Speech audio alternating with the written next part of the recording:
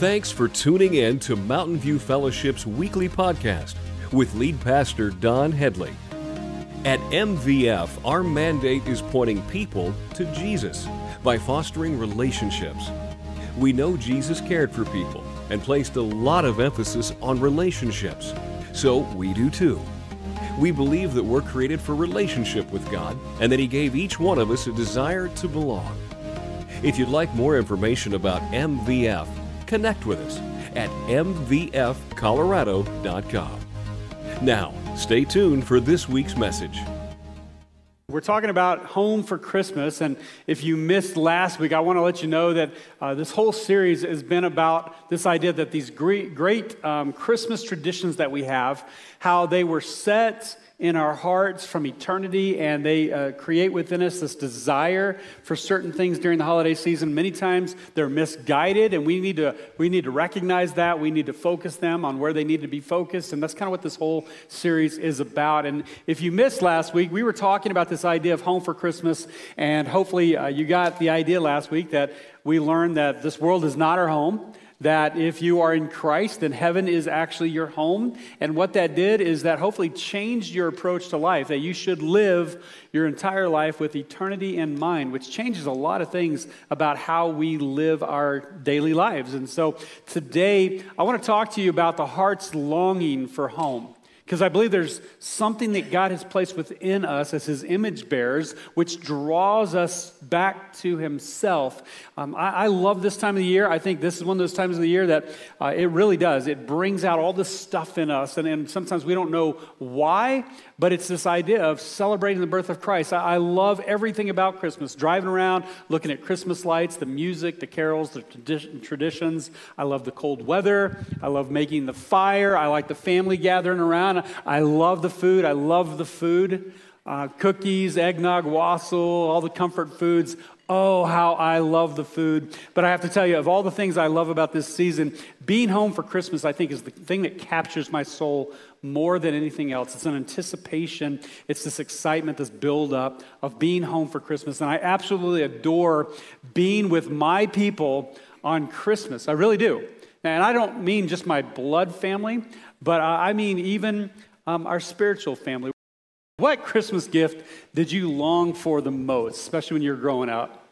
It was like a PlayStation or maybe a Jolly Jalopy or a Tickle Me Elmo or a Cabbage Patch Kid. I mean, what was it for you, right? What was the gift that you longed for the most? I was laughing here recently because, of course, we've got 3 grandgirls now, and the 2 older ones, they were over at the house the other day, and Angie had a toy catalog, and we sat down. I don't know how it happened. It was just pretty amazing, but I ended up in the rocking chair, and both of the older girls sitting on my lap with that toy catalog open, and their new aunt, Sierra, decided to give them pens and markers, and they were sitting there going through page by page, letting me know what their heart longed for. And they were circling all these different items, and I was just laughing at the conversation because the older one would say, well, we don't really need that. And the younger one would say, no, I want that one.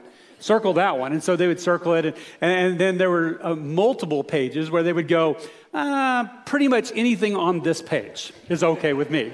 And so we ended up going through that entire catalog, and it's just everything's marked up. And so what was the gift that you most longed for as a child? And let me just kind of bring this to our real life right now. What's your deepest longing? Like even as an adult, right? You might be up there in years. We won't say ages, but you might be up there in years. What's the deepest longing of your heart? What's your deepest desire in this life? What's the deepest desire of the human heart today? And this word longing is kind of an odd word, isn't it? We hear it in poetry. You don't hear it in casual conversation very often, and yet it carries with it a meaning that we instantly get. Like we understand when somebody says they long for something or we have a longing, we know exactly what that means. And that's more than just a want or I hope. That's a longing. There's something about just life in that word. It comes from the German word. It's rooted in this, to reach or to extend. Looking for something longing for something is really this desire to, to find the root, the cause, reaching out, extending. It's this desire that's so deep and so strong, sometimes it almost pulls out of you. It becomes something in and of itself. Now, like Evangeline and Juliet sitting down with me in the toy catalog, they're longing for those things, and they're pulled towards those things that their heart longs for. But while their unashamed desire for those toys can be innocent and cute, when it comes to real life, especially as adults, the world's full of longings that are no longer cute, right? And there's longings that we have in our life that really aren't innocent anymore. What do you long for? What is the desire of your heart that pulls you up and out of yourself? And there may be things that you don't want to admit to anybody else, or not even admit really to yourself, right? Or maybe they're admirable. Maybe your desire, your longing this Christmas season is for peace in your family, or for a loved one to be healed. Or maybe it is more self-serving. Maybe it's just, hey, I just want to be rich. I just want wealth. I just want power. I want that title. I want people to think a certain way about me. See, the human longing actually runs the gamut between heaven and hell. It's all over the place. And the reason why this is so important, get this, is because our lives are defined by these longings. The soul is revealed by what we long for. And as Christians, if you say that you are a follower of Jesus Christ, what you long for should be different than the rest of the world. Psalm 84 says it this way, I long, yes, I faint with longing to enter the courts of the Lord. With my whole being, my body and soul, I will shout joyfully to the living God. See, for Christians, we know it's a longing for Christ, to be in his presence, to have a relationship with him, to be in his will, to walk daily with our God. That's the longing of the heart. And I'm talking today about the heart's longing for home. And when I say home, we learned last week that home is really in the presence of God. That's home for us. Do you long for that? Do you long to be in the presence of God? Because Jesus came so that you could be with him, so that you could have a relationship with him, so that you could be with God, to be at home this Christmas. Even the angel's message to Joseph in Matthew chapter 1 spells this out. The angel said, look, the virgin will conceive a child. She will give birth to a son, and they will call him Emmanuel, which means, say it with me, God is with us. To be in God's presence, to have him as a part of our lives, to enjoy that relationship. There's a longing in our heart that desires that. And that's what Christmas is about, Emmanuel. Christmas is God with us. God came so that he could be with us. Here's my question. Do you long to be with him? We celebrate it at Christmas, but many times we don't stop and reciprocate. We don't think about it the other direction. Do we long to be with Jesus? We've come to know that only Jesus can satisfy the deepest longings of our hearts.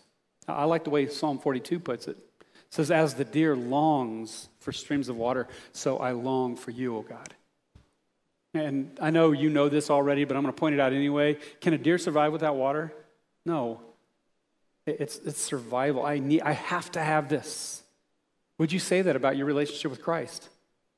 Like, I can't make it another day without being with God, without having him a part of my life, without communing with him, without my fellowship with Jesus. Can you say that? Or is it just something that we just add on to our lives? See, it shouldn't be an add-on. It should be the focal point of our lives. Everything that we do, everything that we say should be about this idea of longing to be with Jesus, longing to have him a part of our lives. The world and all of its charms and all of its attractions may dazzle us briefly, but if we're honest with ourselves, we know that our hearts can only be satisfied in Christ. That longing can only be satisfied by the one who came all those years ago, born in a manger. And in Scripture, we often read about this deep longing. And the expression that's used in Scripture a lot of the time is the expression hunger and thirst. Hunger and thirst for God. And what's interesting is if we're honest, if you're like me, you know that, right? You know hunger and thirst, but we really don't know that. Not many of us in here have really hungered really thirst. And this is some of the blessing. Don't get me wrong. I'm not trying to put a guilt trip on you. I thank God for that blessing that I was raised in America where I didn't have to worry about this. Now, when I was a preteen, I remember thinking I was going to starve to death. You know, I remember one time we were at an event and telling my mom, like, I'm going to die if I don't get something to eat, right? I was like 11, 12. And I thought if I didn't get a pizza in an hour, I was just going to keel over and die. And in reality, looking back on it, I realized that's just the stage of life I was in as a preteen boy. Like, I ate everything that was slow enough for me to catch. I wasn't going to starve to death, and yet when I got older and I started to travel in the world and I went on missions trips, I actually got to see this hunger and thirst in real life. And what I learned is I don't know this. And so we have trouble with that in Scripture because we really don't understand it. But when you really hunger and you thirst, there is nothing else on your mind because it is about survival.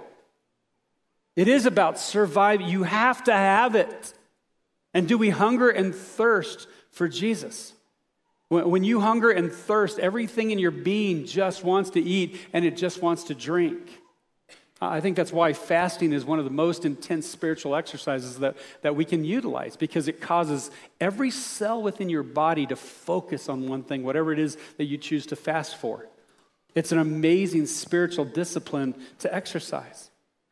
But we don't know really what hunger and thirst is. And to hunger and thirst, when we take a look at it, it should cause us to make that a focus point in our life, to pursue that with everything within us, where nothing else matters until we achieve that one thing, that presence of God in our lives.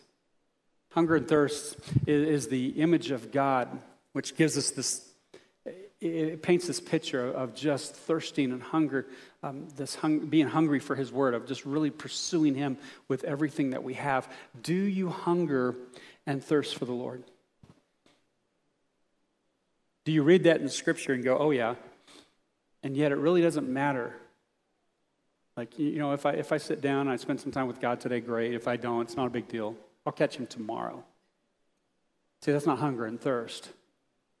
Do you feed your soul with His Word? Do you quench your thirst in prayer? Do you drink the praises and admiration of others when what your heart really, really needs is that living water that God offers? Do we just eat the junk food that the world has to offer? Or do we really hunger and thirst for God? I used this example many years ago, and as I was getting ready for this message, I went back to it because I don't know if I can think of a better one that describes what's happening when we talk about hunger and thirst. So talk about our longing, being satisfied in God. But yet there was this young guy by the name of Chris, and when he was in college, he was going into ministry, and he wanted to do a missions trip, and so he signed up and he went on a missions trip. He did some mission work with Mother Teresa in Calcutta. And it was at a place called the House of the Dead, which, if you don't know what that is, just do some research on it. Mother Teresa had an amazing heart vision, did some amazing work for people that other people had just walked away from. And the House of the Dying was it wasn't a hospital. It wasn't a place where you could go and get well. It was just the opposite, actually. All she was trying to do, there were so many people dying of different diseases on the streets, she just wanted to give them a place to die in dignity. That's all the House of Dying was. And Chris, in his internship, went there and he began to work, and all his job was to go up and down the streets and find people who were close to death and invite them to come into the house. That was his job. And when he would find somebody who was willing to come into the house, he would help them get to the house, and they would arrive, they would shave their head, he would help give them a shower, they would take their dirty clothes from them, try to give them something clean, they would place warm food in front of them, give them a meal, just try to help them die of dignity. The problem was 70% of all the homeless people that were dying on the streets were dying of a disease called tuberculosis. And it was just, they're coughing up their lungs, just coughing up everything until you get to a place where you can't even breathe, you can't take oxygen anymore, and you would eventually die this horrible, excruciating death. And in the House of Dying, they would lay them all out, and as they're dealing with this disease and coughing, they would pass these jars around, and they would just cough whatever into those jars. And I don't need to be graphic here this morning, but you can get the picture, right? And they would pass those jars around until they were full, and those jars would go into the trash. Another disease that was running rampant during that time was leprosy. And he said they would have people come in that were just falling apart, rotting flesh. And they would lose toes and fingers and noses and things like that. And all this stuff, they were just taking their clothes from them and trying to throw it in the trash. All this stuff was going in the trash. And the problem with leprosy is it creates these pus-filled sores all over your body. It's very excruciating. And he said what we would do is try to help them die with dignity. We would try to pull some of that pain, some of that poison out of their body. And so we would use these syringes and we'd go in and pull as much pus out as we could to extract that poisonous disease out of their body. He said it was a horrible job. And because they didn't have a whole lot of money, they would use the syringe until it was so dull they couldn't even pierce skin anymore. And all of that would go into the trash. And so one of the things that he said, look, I could do all of that. I could help bathe them. I could feed them. I could pull them off the street. I could take care of the clothes. I could do it. He said the one job that I begged them not to ask me to do was take out the garbage. And you can imagine the stench and the disease and the rotten clothes and just the stuff in that garbage.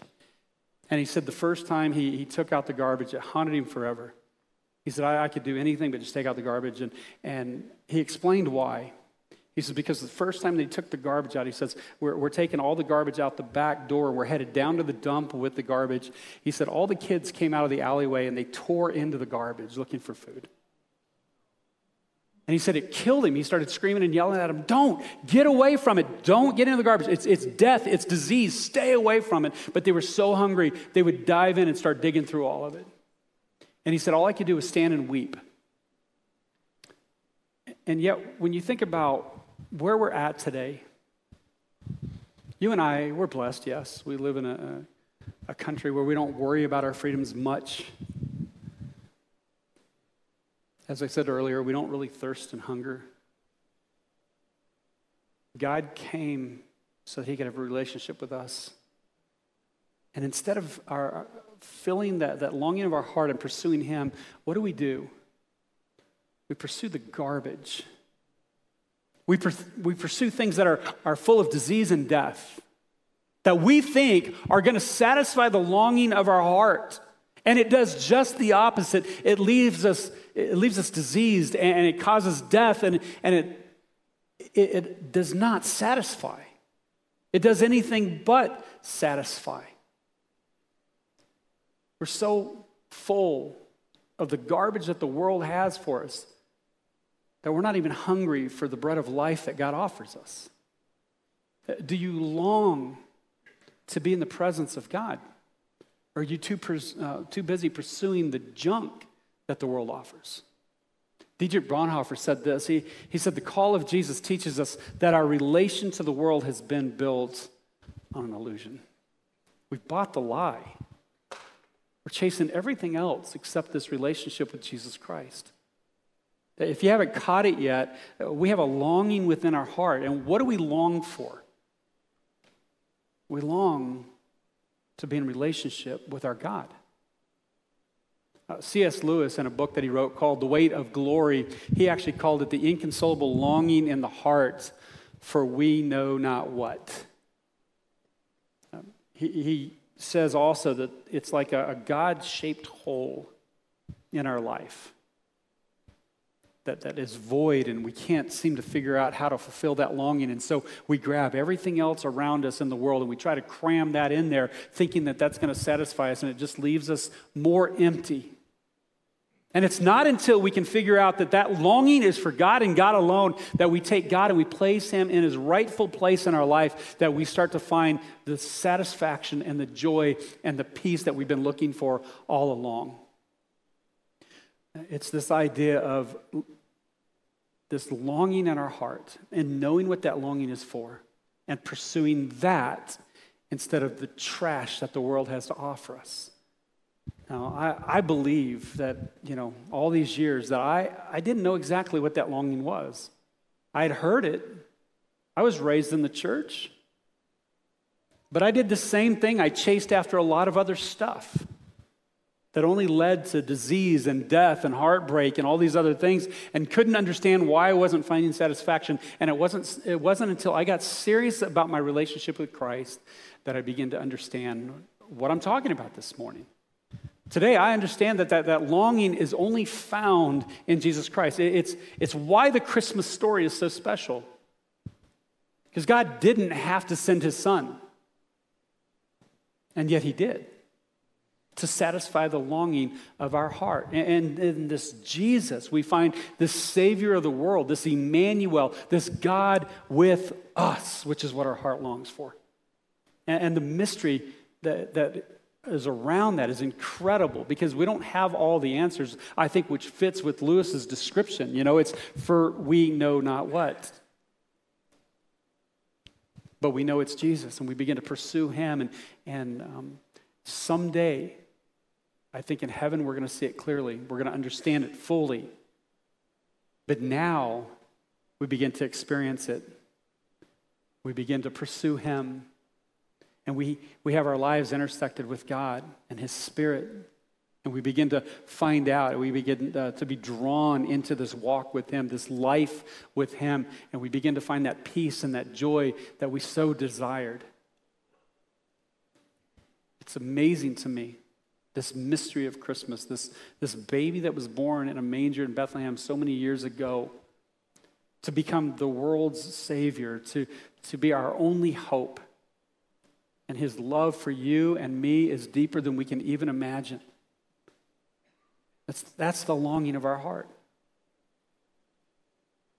And as we pursue that and we go deeper and deeper in that relationship, we find ourselves experiencing even more and more joy and more peace. It's that love that creates this longing for a deeper relationship with him. And the more we experience it, the deeper we want to go. Psalm 84 says it this way: a single day in your courts is better than 1,000 anywhere else. I'd rather be a gatekeeper in the house of my God than live the good life in the homes of the wicked. And can I just be frank with you this morning? Most of us are here. Most of us we're chasing it in the world. We're in the homes of the wicked. We have not yet figured out that the true longing of our heart is to be in God's presence. Do you long to be in God's presence? There's a hymn that we sing during Christmas time called "Come Thou Long Expectant Jesus." It was written by Charles Wesley back in 1745, years and years ago. And I think it spells out this longing that we're talking about this morning. It says this: "Come thou long expectant Jesus, born to set thy people free. From our fears and sins release us. Let us find our rest," where? In thee. Israel's strength and consolation, hope of all the earth thou art. Dear desire of every nation, joy of every longing heart. Born thy people to deliver, born a child and yet a king, born to reign in us forever. Now thy gracious kingdom bring. By thine own eternal Spirit, rule in our hearts alone. By thine all-sufficient merit, raise us to thy glorious throne. This is a prayer of expressing this deep longing that we have, I believe, that God placed in our hearts. It was what we were originally created for, is an eternal relationship with him, and sin entered the picture and broke that. And ever since that first sin in the garden, ever since the Garden of Eden, we have been longing to be made right with God. All of mankind, all of us who are image bearers, we desire to be with our God, to be close to him, to be at home with him. Home is that place where you can kick your feet up and you can relax and it comes natural and you find peace and joy. See, Christians, no matter what it is that you're going through in your life, when you have that relationship with God, you find that peace and you find that comfort, even in the midst of difficult situations. That's home. When you have a deep relationship with Jesus Christ. This flows out of this heart's longing for us. In this Christmas season, I want to challenge you. Even in the hustle and the bustle, right? That's the word, that phrase that gets used with Christmas all the time. I think it's kind of interesting. We only use that during Christmas. You ever notice that? We don't say hustle and bustle any other time of the year. Why? Because we know how hectic Christmas is. We know how crazy things get. And we do it to ourselves sometimes. Just recently, somebody was showing me their calendar for Christmas, and I was like, oh, Lord, right? And I think they called it like Christmas Palooza or something. I wanted to call it Christmas Geddon is what I wanted to call it. Because here's why. Because I think we think that we're going to chase satisfaction this season. That something we do this Christmas season is going to satisfy that longing for a meaningful season. Do you know how you find it? This is my challenge to you today. I want you to find moments of quiet, moments of silence, to sit in the presence of God, to grasp that anticipation, to think through the fact that you have a God that loved you so much that he sent his son, that came to earth, born of a virgin, as an innocent baby. Think about what that took for him to step out of heaven, to be God with us so that we could be with him. I want you this Christmas season to acknowledge that longing in your heart, to pursue experiences with your Savior, moments of peace and joy in his presence in a very tangible way. Because I believe this. I believe we have a God that is active, and if we spend time with him, he'll meet us right where we're at. Maybe instead of all the running around, maybe what you need to do is push pause and allow God to step in and satisfy the longing of your heart. Jesus' birth made it possible to satisfy our longing to come home. This Christmas, I want you to come home. And as I said before, just home, being that place where you are in the presence of God and enjoying being there, longing to be in his presence because he wants to meet with you. And in that longing, I pray that you find a connection with Jesus that you haven't had before. And you experience the peace and the joy that comes with that relationship. Let me pray for that for all of us. Would you join me? Heavenly Father, we thank you.